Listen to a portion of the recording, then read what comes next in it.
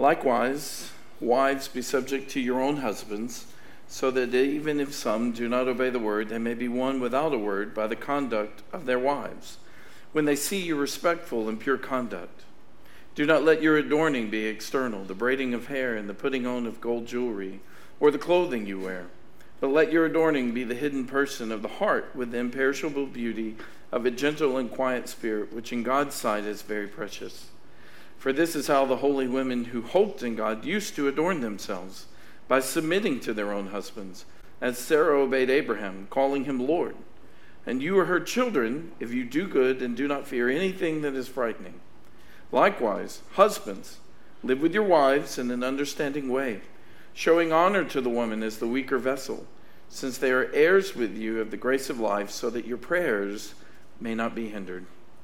Father, we pray now as we come to your word, that you would grant every grace not only to listen to your word, but to live your word. And that as we live your word, that it would be for our good and for the good of others and for your glory. Help us now. In Jesus' name we pray. Amen. If it's your first Sunday with us, we've been walking through 1 Peter chapter 3. And one of our associate pastors, Kevin, actually preached last week while my family was on fall break. And I made him stop at this text because I didn't want him to upset Laura. So I wanted to be able to wrestle with this and to share it. And as you have your Bible, I actually want you to turn to Ephesians chapter 5, because I want us to get a good running start at 1 Peter. And there are a few books between Ephesians and 1 Peter, so we'll have a good start at that. But Ephesians 5 in particular, and I do want to make one announcement. Rook actually texted while we were in the service and said that within the next week or two, they are going to take teams to Florida as well. He's going to come back here and be here a week, and then probably following that, we'll head down to Florida. And so if you'd be interested or available to help with 8 Days of Hope and to go with Rook to Florida, we'll let you know all those details once they're there. But I wanted to pass that on to you. As you're turning and finding Ephesians 5, let me say this to you. When people look at our homes and look at our marriages in particular, they should not have to guess about the gospel. So when people look at our homes and our marriages in particular, they should not have to guess about the gospel. When our children look at our marriages, they of all people should not have to guess about the gospel. Instead, they should see not perfect, but hopefully grace-fueled progress in our imaging Christ and his church as we interact as a husband and wife. Those that we're discipling, those that are around us, they will probably never see us perfectly image Christ in the church until Christ comes for us. But I do hope they see our progress and grace-fueled, gospel-driven progress of imaging Christ and his church in our homes. If you're in Ephesians 5, there are 3 truths that in every premarital counseling session I share this, and in every wedding, I share 3 truths: that marriage is from God, marriage is for God, and that marriage is by God. And we're going to start with the marriage is for God. In Ephesians 5, Paul says this in verse 31, therefore a man shall leave his father and mother and hold fast to his wife, and the two shall become one flesh. This mystery is profound. I'm saying that it refers to Christ and the church. And so he quotes from Genesis, the plan that God gave in the very beginning with Adam and Eve. And he says, look, this is the plan, that a man would leave his mom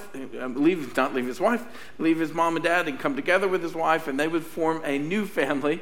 Don't leave your wives. Don't go home. Don't tweet that. All right? But that we would leave our mom and dad, which is a struggle for some young men in our day, it seems, to do this, but to form that family unit. And then the purpose would be that it would be a display of Christ and his church. This is why same-gender marriages aren't biblical, because you cannot have a picture of Christ and his church if you have 2 men or 2 women. It doesn't work out in the way that God intended marriage to be a display for something. And so it only works as you have a man who is imaging Christ and a woman who's imaging the church. That's why there's a need for a man and a woman that is in that marital union. Well, you say, well, I don't like that. That's okay. You don't have to like it, because marriage isn't from you. Marriage is from God. So God created it. God gets to say what it is, and he gets to determine the roles. So marriage is for him. But now look back in Ephesians 5. Look at what it says in verse 22. Some of you wives, you have this memorized. It's your favorite verse. Perhaps you have a tattoo of it somewhere. It says in verse 22, wives, submit to your own husbands as to the Lord. For the husband is the head of the wife, even as Christ is the head of the church, his body, and is himself its Savior. Now as the church submits to Christ, so also wives should submit in everything to their husbands. Husbands, love your wives as Christ loved the church and gave himself up for her, that he might sanctify her, having cleansed her by the washing of water with the word, so that he might present the church to himself in splendor, without spot or wrinkle or any such thing, that she might be holy and without blemish. So our marriages are to be a picture of Christ and the church, and God determines the roles that are given. He says this is what a wife should do in the home, and this is what a man should do, a husband should do in the home. And in the same way, we didn't create the church. We don't have the right to say, what do I want church to be? We have the responsibility to see what God says church is and tenaciously line up with that from his word. In the same way, I don't get to say, what do I want marriage to be? God has put in his word what marriage is to be and these different roles. And we don't work from the world back to the word. We work from the word out to the world to understand what we are called to do and be. And so he gets to give the different responsibilities. And in the home, he has called men to be godly, sacrificial leaders, and women to be godly, supporting helpers, that they would come along. What does it mean, biblical manhood, especially being a husband? Well, it means initiation, not domination. And it means primary responsibility, but not sole responsibility. So what that means is that when Adam and Eve sinned, God came and he used a very singular plural to Adam, holding Adam most responsible for all that had occurred in the garden. Adam was the one to whom he'd given the instructions. Adam then was to give those to Eve. God did not give the instructions to both of them. He gave them to Adam when it was just Adam who was there. Adam was to be a good leader who led and washed his wife with the word. And so then she was to come along and help that. And when that all went awry, God comes and he asks a very singular you to Adam, what happened? What happened? So men, you will give an account for your family, and you will not have sole responsibility. Our wives have responsibility and portions in this, but we will have primary responsibility for all that's going on in our marriages and in our homes. And so God gives these roles that the man is to be the head and the wife is to submit. So little sisters in the room, one of the most important questions you need to ask is not, is he cute? Not, does he have two eyebrows and not a unibrow? Not, do I like his mama? That is a very important question because she comes with the deal. The most important question you need to ask if you are a single little sister in the room, do I want to follow this guy's lead because he's following Christ's lead? Because God is calling you to follow the lead of this guy, and that is a lot easier if this guy is following Christ's lead. If that guy is not following Christ's lead, little sisters in the room, I wouldn't follow him to Walmart, all right? If he is not following the leadership of Christ, do not waste your time. And little brothers, above all, your job is to lead them in Christ, to flourish in Christ for the purpose of Christ. And so God gives these roles. And we'll talk about this in a moment. But again, as we see this word submission, it's initiation, not domination. And we see it even in the Trinity. When Jesus was here, who did he constantly point back toward? Anyone know? The Father, right. And who is it that has sent the Spirit? It is the Father and the Son who sent the Spirit. And the Spirit is empowering us, hopefully today, to make much of Christ, right? But the Father and the Son and the Spirit, they're equal, but they have different responsibilities in our salvation and in how they operate together. And so to say that one is a head and one is a helper doesn't mean that they aren't equal in the most important ways. We'll see that they are in our text in 1 Peter 3. But it does mean that we have different responsibilities that God has called us to. How many of you found that being a wife who submits is not easy? Don't be afraid to raise your hand. Some of you did it joyfully. Good. I'm surprised that one on the front row wasn't the first one up, all right? How many of you found as husbands, it's very difficult to love your wife as Christ loved the church? How many of you found that sacrificing is difficult when all you want to be is selfish at home sometimes, right? I didn't know how selfish I was till God granted a wife and 4 children and a church. I would encourage all of you, if you're struggling in your sanctification, get married, have kids, and be a pastor. And so the Lord will show you, not cause you to be, he will show you what's already in your heart. That was why I think I entered into depression for about 2 weeks when I found out Alistair was on the way.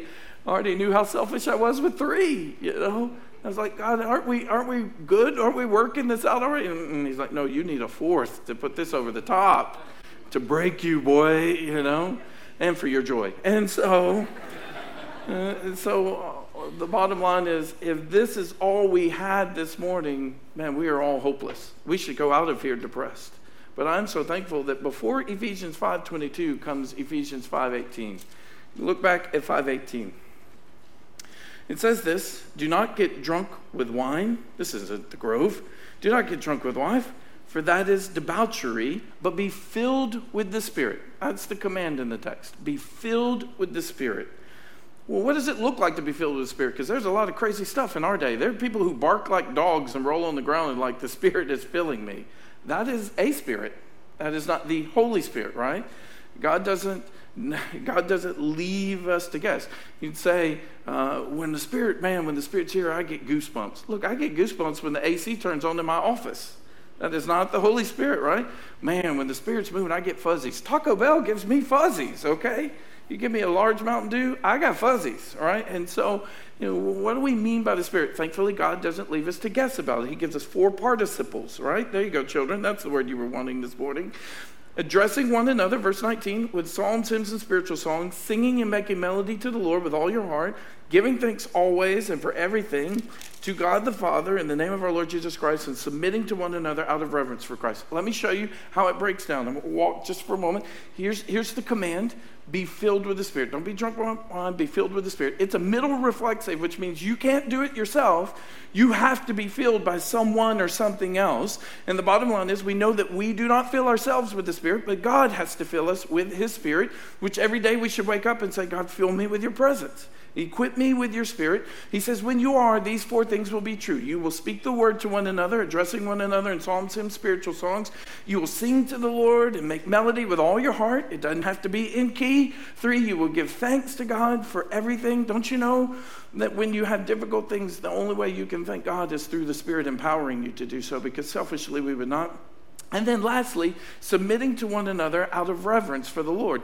Then he gives these examples that follow in the rest of Ephesians. Wives who submit to husbands, children who obey and honor their parents, slaves who submit to their masters.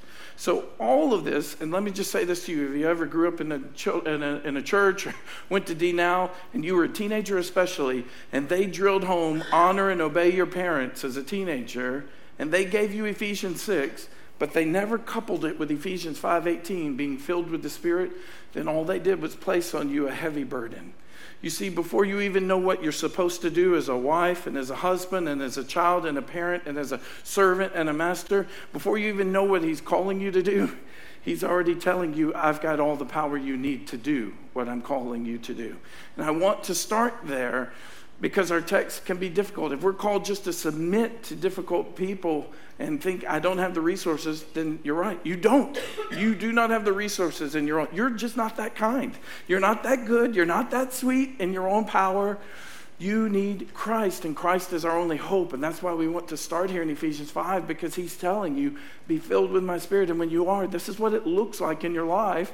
Ultimately, then, as we're empowered by His Spirit, and the wife follows the leadership of that husband, and then that husband begins to lead sacrificially and wash with the word and to lead for the cause of Christ, then people are going to be able to see Jesus and the church. Jesus and the church. So let's go back to where we started. When people look at our homes and they look at our marriage, they shouldn't have to guess about the gospel. When those whom we're discipling, those who we know, those who are closest to us, they in particular should not have to guess about the gospel. When we're at home and in the privacy, it shouldn't change what we're called to be as a husband and wife, which gets us to the passage in the sentence that I've put at the top of your notes, that by His grace, we are to be the husbands and wives He calls us to be for the good of our homes, for the advancement of the gospel, and for the glory of God. And so by his grace, we are to be the husbands and wives he calls us to be for the good of our homes, for the advancement of the gospel, and for the glory of God. I read this week, it said, usually the husband regards himself as the head of the household, and the pedestrian has the right of way. And usually both of them are safe until they try to prove it, right? We were in Oxford this week for a swim meet for Adoniram in the middle of the week. I was testing that theory in the crosswalks there in the square at Oxford.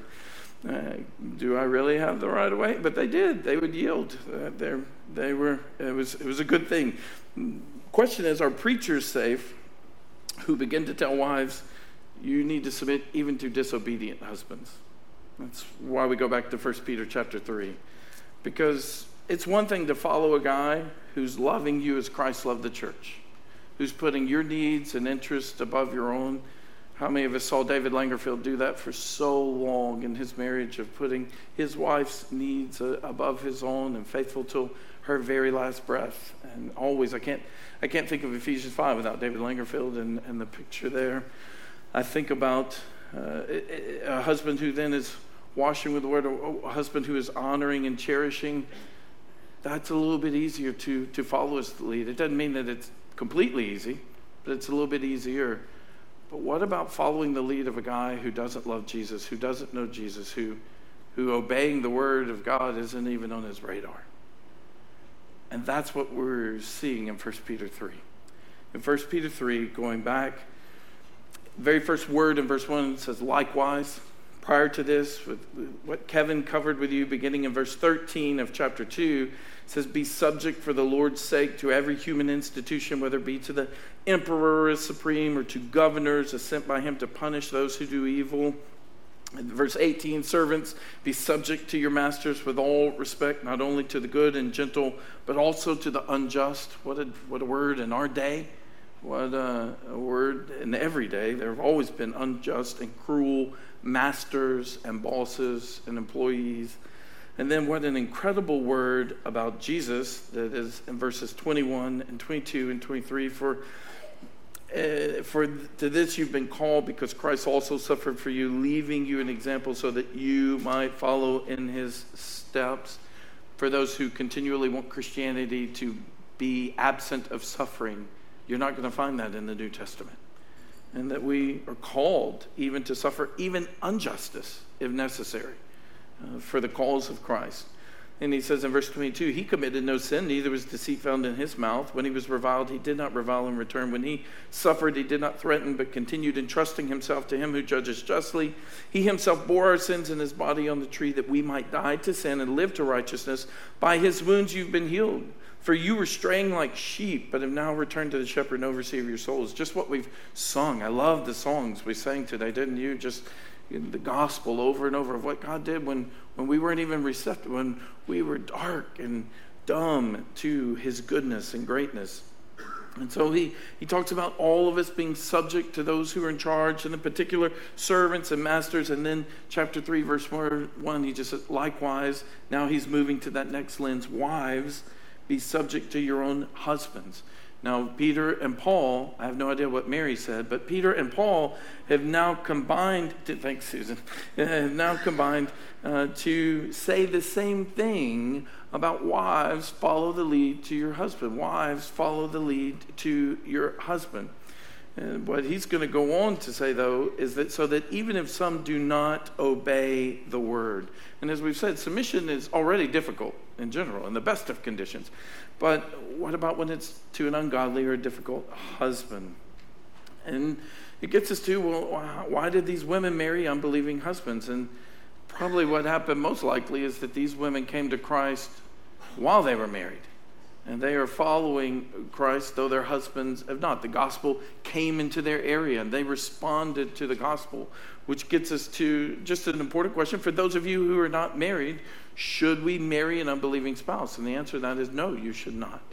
Paul says very clearly in 2 Corinthians 6:14, do not be unequally yoked with unbelievers, for what partnership has righteousness with lawlessness, or what fellowship has light with darkness? I always obviously do a lot of youth events, and I used to ask how many of you would be interested in digging up a spouse in a graveyard, and it's like, she'd be real quiet, she wouldn't eat a lot, and they'd be like, gross, that's nasty, and I'd be like, is what Paul is saying to us, is those who are spiritually dead cannot connect with those who are spiritually alive in the way that a husband and wife are intended to be in unity of spirit. But what I also want you to see is what Peter is not saying is, if you are married to an unbeliever, divorce him. That's not what he's saying either. He is saying that if you find yourself in this situation, here's what you do for the sake of the gospel. And so, students, I would encourage you, we can develop feelings for anyone, and that's why Song of Solomon writes, it says, don't arouse or awaken love until it so desires. Aim for godly dating, aim for godly marriages, and that comes from dating people who know Jesus and love Jesus and will help us grow in Jesus. 2 notes about authority and submission. And so much of this I gave you, I've lost track of time, but we had several weeks where we did a study on Wednesday nights with youth and adults on biblical manhood and womanhood. And we walked through 1 Peter 3. And so much of these notes are in there, and the resources that are so vital for that are listed at the bottom. So I don't claim any means of trying to be original here, just faithful. And if you want to go and do further reading, some great resources to help you with the concepts of biblical manhood and womanhood. But 2 notes about authority and submission. First, the purpose of authority is to protect and bless those under authority, not just to benefit the one in authority. Do you remember what Jesus said to his disciples? He's like, the Gentiles, when they're in authority, they lord it over you. They let you know they're in charge. But then he says a phrase to them. He says, but not so with you.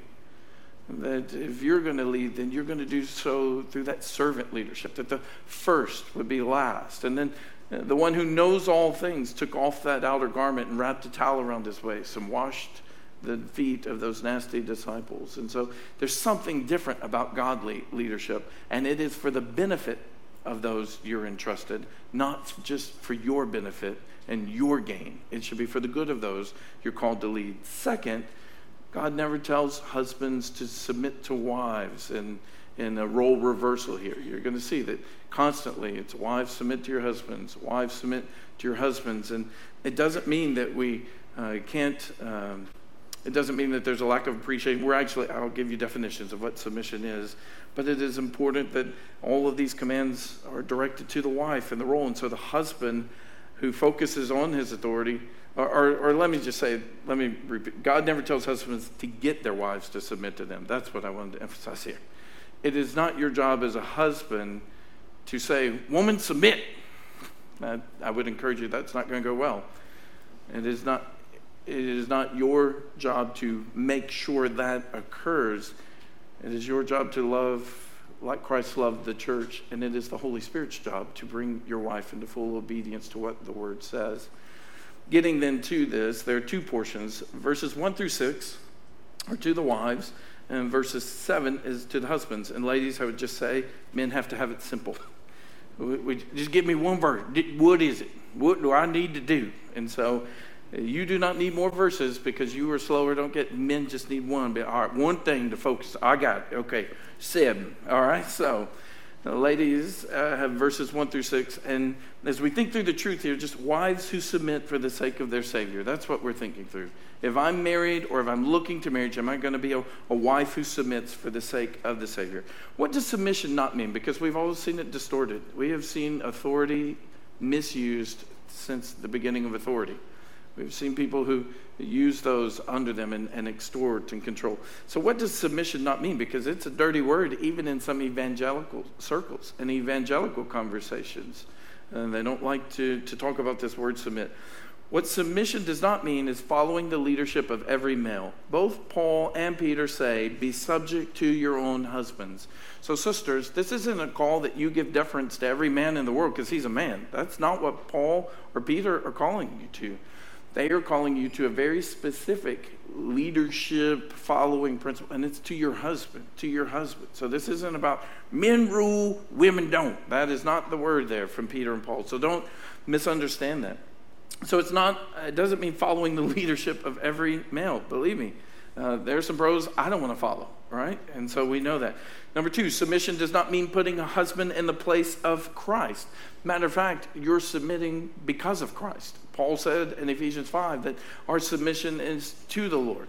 And we're doing this because we know, just as children are told to obey and honor their parents, for this is right, exactly as the Lord planned it. We see in our text here that this gentle spirit following through in submission at the end of verse 4 is something that's very precious in the sight of God. And so submission doesn't mean putting our husband in the place of Christ. I assure you, he will not save you, and he cannot and will not. Ultimately, our submission is to the Lord. Number 3, submission does not mean giving up independent thought. How do you know that? Because Peter is writing to the women right here. He's writing, talking to them. He's not writing, men, tell this to your lady folk. He's not. He knows they're capable of thinking for themselves and processing. So he's writing directly to them. He knows some wives have husbands who are not in Christ, and he knows that they need to think for themselves, and what they need to think is what God says. And here's what God wants you to do. Number 4, submission does not mean a wife should give up efforts to influence and guide her husband. Matter of fact, if we read the rest of verse 1, wives, be subject to your own husbands, so that even if some do not obey the word, they may be won without a word by the conduct of their wives. So submission doesn't mean you can't think for yourself, and it doesn't mean that you're not supposed to influence your husband. He is actually calling them to influence their husbands for the sake of the gospel, and that doesn't change no matter the spiritual condition of your husband. Ladies, you should always be seeking to influence your husband for the sake of the gospel and for the sake of Christ. A Christian wife should live with a difficult husband so that he's attracted to Christ by her behavior. And the end here is not just that share the gospel and when necessary or if necessary use words, but the point is her practice will do some things that her preaching may not do, especially if her preaching is just words. And she's just preaching, but she's talking about Jesus, but she's never displaying Jesus in the home. He says, look, display Jesus. And then, of course, we all know we have to use words to clearly explain the gospel. Number 5, submission doesn't mean a wife should give in to every demand of her husband. Our obedience is always for the Lord's sake. Go back to verse 13 in chapter 2. Be subject for the Lord's sake. In Ephesians 5, that we are subject as unto the Lord. Wives, if your husband wants to lead you to sin, we do not follow a husband to sin. That's not following them, giving into all their demands. That's not what we're called to do. Our obedience is for Christ's sake. And if it's something that's going to go against Christ, then we cannot obey that. The hope is that if we've followed in all these other areas, it gives us an opportunity to say, I've followed your leadership in all these ways, but ultimately I have to follow Christ. And this is what he says in that place.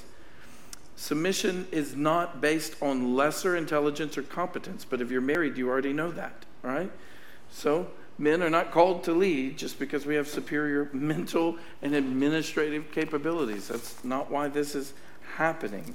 Number 7, submission does not mean being fearful or timid. Matter of fact, the very last phrases in verse 6, if you do good and do not fear anything that is frightening.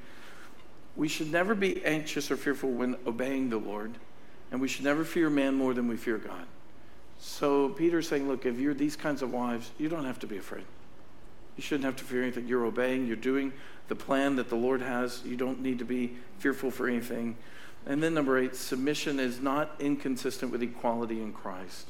That we're going to see that he's going to tell the men later in verse 7 that they are heirs with you, or co-heirs of the grace of life. A husband and a wife are both equally made in the image of God. And so the ways that are most important, of eternal importance and significant, we are equal in those regards. And so submission is not inconsistent with equality in Christ. And we'll see this later. And so this thought of independent thought influencing the husband, again, biblical manhood is not domination. I never say to Tara, woman, get in the car, we're going to Taco Bell, right? I never say to her, woman, get in the car, we're going to a movie, one I want to see, right? I don't say that because I don't want to be divorced. And so what I generally say is, hey, babe, I'm hungry. What do you want to eat, right? Hey, babe, I want to go to the movies. What movie do you want to see? And that's receiving. We're going to talk about being an understanding husband involves input from a godly wife. Why would you not want input from a godly wife? Ultimately, God will hold you accountable as the man to make a decision for your family, but you would be foolish not to take counsel and wisdom from a wife who loves Jesus and is walking in Jesus. So sisters in the room, submission is not about you being unequal or not smart or not able to be a leader or any of those things. What is it then? Here's what submission is. Submission is the decision. That's an important word. Submission is the decision to willingly yield to and obey the authority of another to please the Lord. That's what submission is. Do I want to do this? Well, for the purposes of honoring your father and mother, attitude is crucial. And in the same way, our attitude is important when it comes to submission. The word behind this is actually a military term meaning to place in rank under someone. And of course, we can all do that. How many of you, I won't make you raise your hands, but when you give an assignment for a child and then they stomp their feet, fine, I'll do it. Don't you feel so cherished and honored, right? I say it to students all the time. If you, hey, get the dishes out of the dishwasher. Great. How we do it matters just as much as what we do. With the Lord, both our actions and our attitudes are important.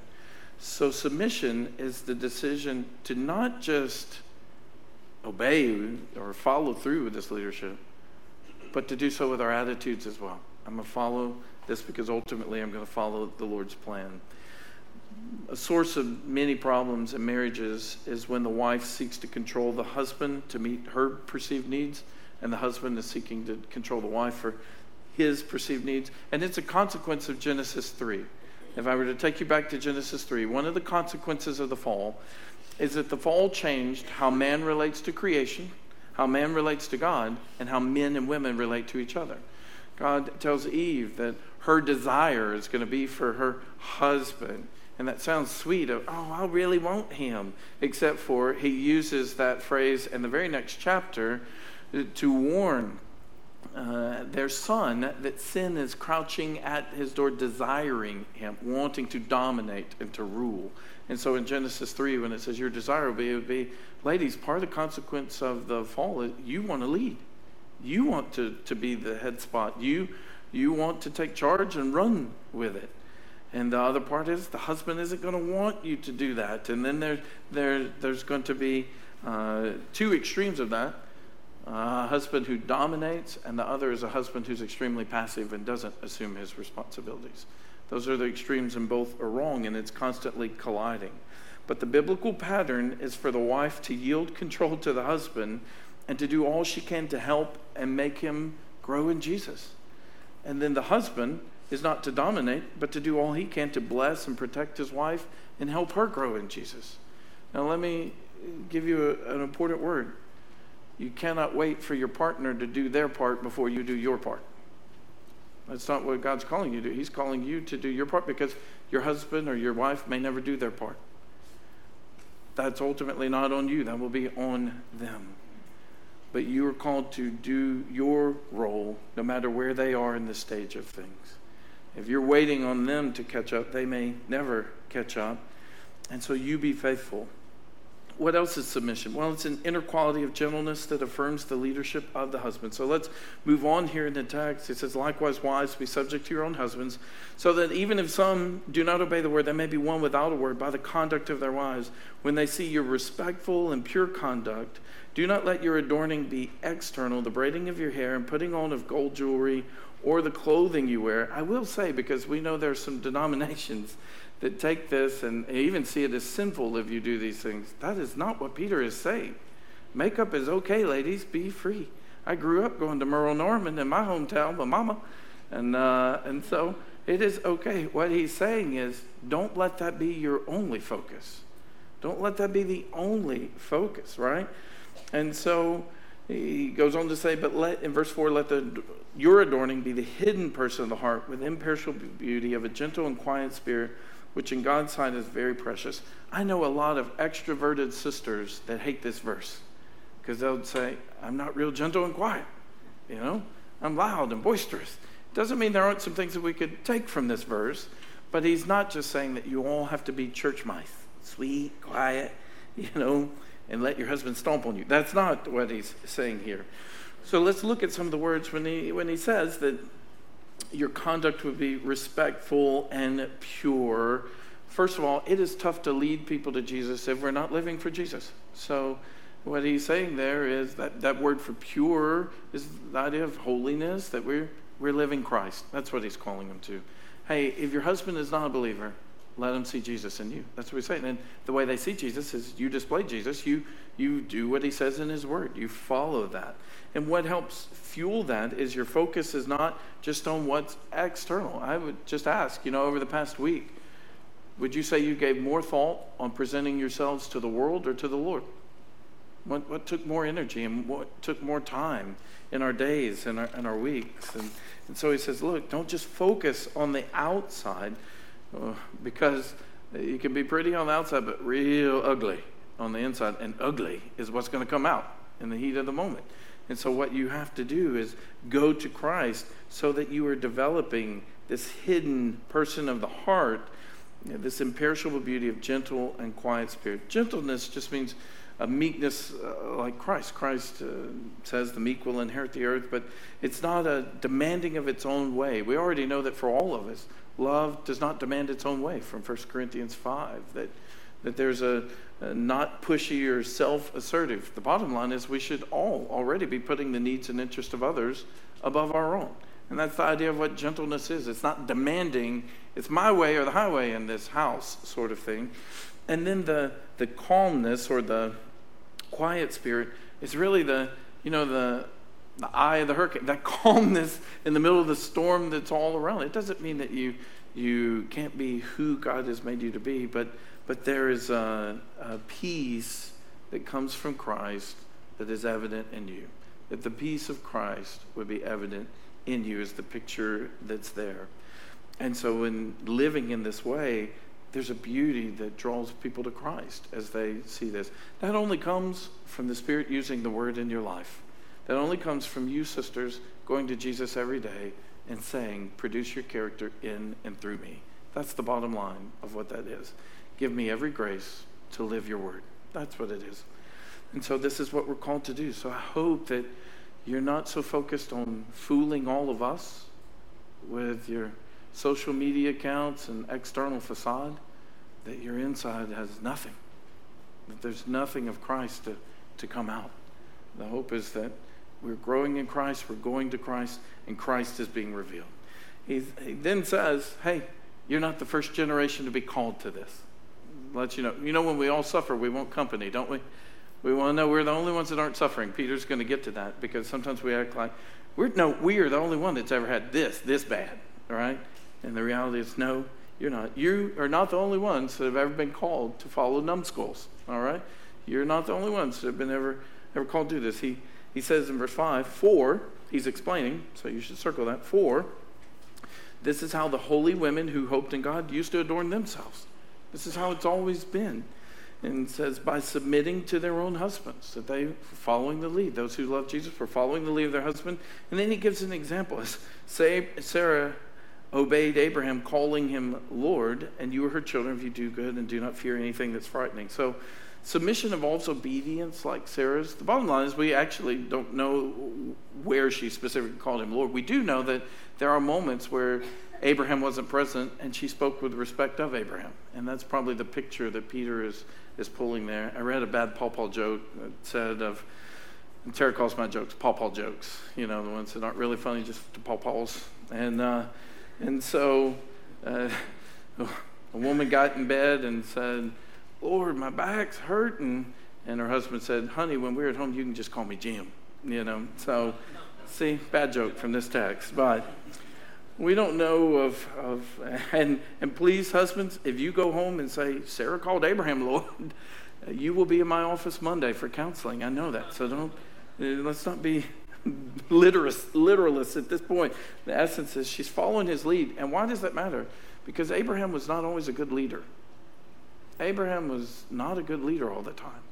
But yet there she is, and she's following, ultimately trusting God. Ultimately trusting God. And she says, so obedience that's like Sarah's, don't think of it as nailing it every time she follows Abraham. Abraham didn't always make the right decisions. We know that. There are consequences still in our world today. And matter of fact, every time that Peter says, if you do what's right, it's always in the context of someone else doing wrong toward us. so that our reaction isn't based on what they do to us, but what we're called to do in Christ. Submission acknowledges also that an authority is not totally mutual. And so this is where we get to the understanding that ultimately our husbands may make some decisions for the sake of our family. Now, the foolish husband does that without counsel and says, this is just what we're going to do. But ultimately, the authority is not totally mutual that's there. A wife's attitude of submission to her husband's authority will be reflected in numerous words and actions each day that reflect deference to his leadership and acknowledgement of his final responsibility, after discussion whenever possible, to make decisions affecting the whole family. There are rewards for this. As we know, there are always rewards that come from obedience to the Lord. The first one is back in verse 1. The hope is that even if some do not obey the word, they may be won. That they may be won. The hope is that the way you are as a wife will, if you're in that situation with an unbelieving spouse, that he would be drawn to Christ. The hope is that if it's not your spouse, that others who see the way you are in that home, that they could be won to Christ as well. So there are rewards of submission. The second is that you will be a daughter of Sarah. And I would say this isn't earning, it's evidencing that you're in this lineage of godly women who've been doing these things. It will be revealed as you walk through this. And then the end of verse 4, which in God's sight is very precious, which in God's sight is very precious. This adorning of the inside is very precious to God, and there is joy that comes from obedience to God in everything that we do. So there is a beauty of submission, and in our age it's important because the world is railing against this. It's railing against this thought, but yet there's an attractiveness somehow if a wife follows this, that it could lead her husband to Christ. There's something that says this is good and right as God has set it up. And then I think I listed there for you, specifically within marriage, the beauty of a wife's submission to her husband is evident to unbelievers who are attracted to Christ through it, to believing husbands and to other people generally. The Christian wife herself, for it's not accompanied by fear, but by reverence, purity, moral uprightness, quietness of spirit, and hope in God. Who doesn't need more of that in their life? And then lastly, God, for the gentle and quiet spirit that accompanies this submission in God's sight is of great worth or very precious to him. So that's the word there, ladies. No problem. I'm sure it's going well. On to the men now. Men, understanding husbands are those who honor their wives and who can pray freely. Here's what verse 7 says. Likewise, husbands, live with your wives in an understanding way, showing honor to the woman as the weaker vessel, since they're heirs with you of the grace of life, so that your prayers may not be hindered. What understanding leadership then is not? Number one, understanding leadership does not mean harsh or domineering use of authority. Let me say a word to you, ladies. If any of you are in an abusive situation, that always needs to be reported. And if it is physically abusive, you need to call the police. We have laws. We've already been told to be subject to our authorities, and our authorities have good laws that are for our protection, that you need to report that. If it is a verbal abuse, if there are other issues, you need to share that with our elders, that we would come alongside you and help you, because godly leadership is not about the domineering use of authority. Peter's telling husbands to use their authority for good. Do you know what I love? In Ephesians 5, after Paul says that the husband is the head, then in all that follows for the husbands after that, he never says authority, authority, authority. He says 3 times, though, love, love, love. That the man is to demonstrate that authority in a way that Christ demonstrates. And so our home shouldn't be filled with just domineering use of authority. Number 2, understanding leadership does not imply equal sharing of leadership in the family. Again, this isn't where men, you abdicate your responsibility and you just say, well, we're co-equal in this. No, you have primary responsibility. You have primary responsibility, and that's not interchangeable. Number 3, understanding leadership does not imply lesser importance for a wife. She is equally important, and you should never treat her as if she's not. So understanding leadership doesn't mean that she's not as important in that home as you are, that you're the key star. My guess is everyone already knows that may not be the case. Number 4, understanding leadership does not mean always giving in to a wife's wishes. This is important. It does not always mean giving in to a wife's wishes. Husbands must never allow love for their wives to become an excuse for sin either. Just as wives, I wouldn't follow a man if he's leading me to sin. Fellas, we cannot let our love for them excuse sin in their lives, nor should we lead them to sin. But we don't always give in to our wife's wishes. If parents did that with their children, if I did that with my children would have what we call summer teeth. All right? My children would eat Lucky Charms at every meal. They would eat whatever sugar cereal at every meal, and then they would all have what we call summer teeth. Summer teeth were here, summer teeth were there, and the rest are all gone because sugar has gotten the rest of the teeth, right? And so I do not let them eat all the sugar cereals because I'm uncool or I don't love them. I love them. In the same way, a husband doesn't always give in to a wife's wishes. Occasionally, I do get to pick the restaurant. Occasionally. 1 out of 20. So, number 5, understanding leadership is not optional for husbands. So you can't opt out of this. You can disobey this, but you can't opt out of it. This is the role that God has called you to. What then is understanding leadership? It's several things, and I've listed them for you. Living according to the knowledge of God's purposes and principles for marriage. That's why I showed you Ephesians 5. I want you to see that 1 Peter 3 is not a fluke. It's not just this random asterisk. God has been saying the same thing about homes since he created the home. And this is the role. He did the same thing by giving Adam instruction and responsibilities, by creating Adam first and giving him primary responsibility. But we also need knowledge of our wife's desires, goals, and frustrations, her strengths and weaknesses in the physical, emotional, and spiritual realms. This is what understanding leadership looks like. So we live in knowledge of what God's word is, and we also know our wives very well, their goals and frustrations, strengths and weaknesses, right? Understanding your wife, Stephen Cole has said that, given us a helpful list here. Understanding your wife involves developing and maintaining togetherness in your marriage. You're not going to know someone very well if you don't spend time with them. If you don't pursue them, you're not going to know them very well. And we're to honor and understand them, ultimately, so that our prayers are not hindered.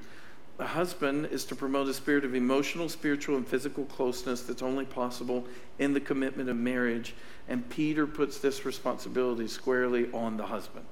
Initiate, lead, follow through, pursue. And one way to develop and maintain togetherness is to do things together. Here's how concerned God is about this. He says at the very end of this verse that you should do these things so that your prayers may not be hindered. Here's what I love about God. He cares so much about your marriage, he's not going to let you come to him and pretend like everything is okay with you and him when everything is not okay with you and mama. He's going to stop. He's going to hinder. Say, this is important.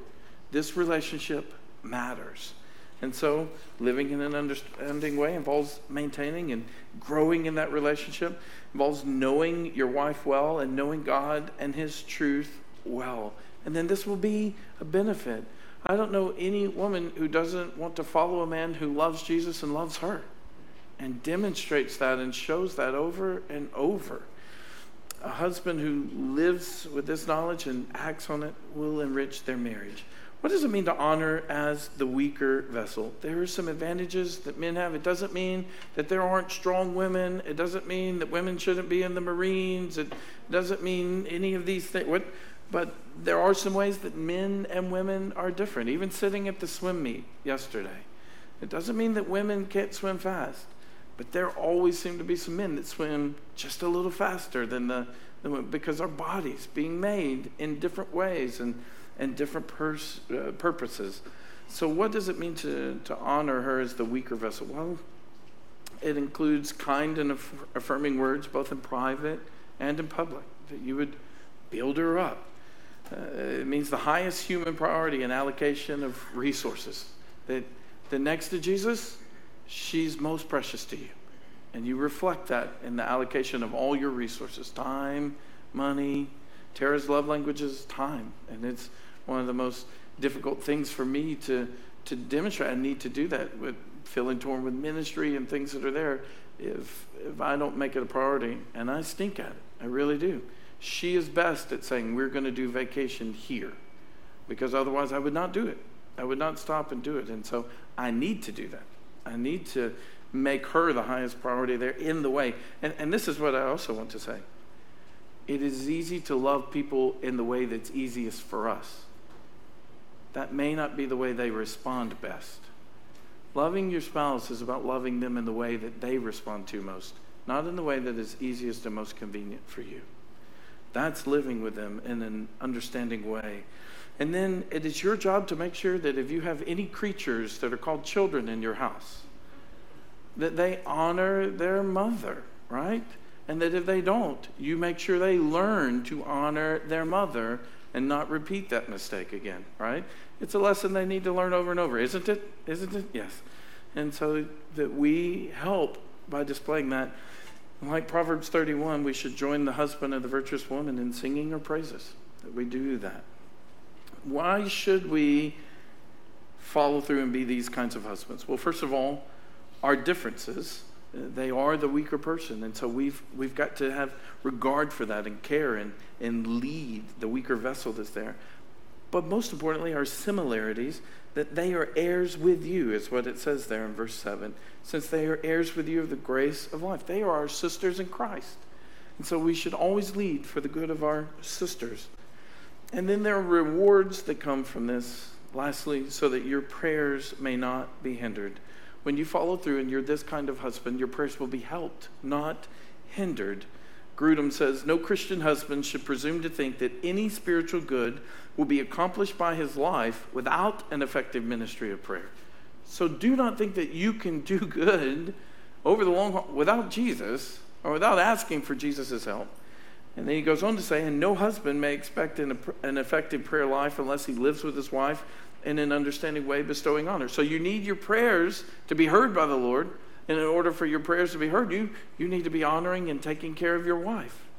And so that's why Grudem then summarizes, I think it's there in your notes, to take the time to maintain a good marriage is God's will. It is serving God. It is a spiritual activity pleasing in his sight. So more than mission trips, more than leading life groups, it is a spiritual activity to make sure you are following through in these roles in your home. It is good. It is pleasing to him. There are consequences, obviously, if we don't follow through in these roles, and that's what we've seen so often in so many of our homes, the consequences of not lining our home up with God's word. But the word I want to close with, why should we be this kind of husband and this kind of wife above all? Number one, this is God's will for you. How do I know that? Because I just read it right here in the Bible. And you don't even have to pray about it. Well, what does God want with our home? I just read it to you. This is what God wants in your home. So you have to determine, is what's important to God important to me?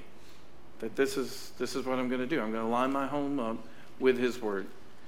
Number two, second reason you should be these wives and husbands is because where we began with Ephesians 5:18, you have all you need in Christ to be these wives and husbands. Jesus isn't asking you to submit in your own strength. He knows you can't. Matter of fact, he said, apart from me, you can do nothing. Husbands, he's not asking you to honor in your own strength. He knows that you probably won't do that. Without him, we could never fulfill these roles. But we have in Christ all the resources we need. So I'm begging you, for the sake of your homes, for the sake of the advancement of the gospel, and for the glory of God, by his grace, be these kinds of wives and husbands. Father, thank you for your word this morning. Sorry for how often we fail. And really, often our failing is not because we don't know better. Maybe for some, it's the first time they've encountered this text or first time they've seen Ephesians 5. But for many of us, it's not. So the question is, when will we just stop reading about it and it become true in our home? I pray for wives who are having difficulty following their husbands, and especially even here in our midst, that you would grant every grace they need, that ultimately their submission would be to you above all. I pray for husbands that would not be selfish, that would not dominate, but that would love like Christ loved the church and gave himself up, that there is sacrificial love, that there's sanctifying love. It says that he washes the church with the word. Please help us as husbands to wash our wives with the word. And I'm sorry for how often I've failed to do so. Father, I pray that you would help us to live 1 Peter 3, that we don't go out of here and just glad this text is behind us now. But for what we said, for the good of our homes, for the sake of the gospel, for your glory, that by your grace we would strive to live and be these wives and husbands. And that it would provide for those we're discipling examples so many need. That you would use it beyond what we could even ask or imagine here today. Perhaps in our life groups tonight, our wives need to be transparent and honest and share. Our husbands need to be transparent, honest, and share. May they find brothers and sisters who will love them and pray with them. May they find accountability. But what we won't be able to plead anymore is ignorance and say we didn't know this. We do. It's here in your word. And we can't plead that we lack the resources. We don't. If we have Christ and we are filled with his Spirit, then we have what we need to be these wives and these husbands. So I pray, use your Spirit and your word in our lives to help us not just learn this text, but to live it. In Jesus' name we pray. Amen. I invite you to stand and let's sing songs of truth.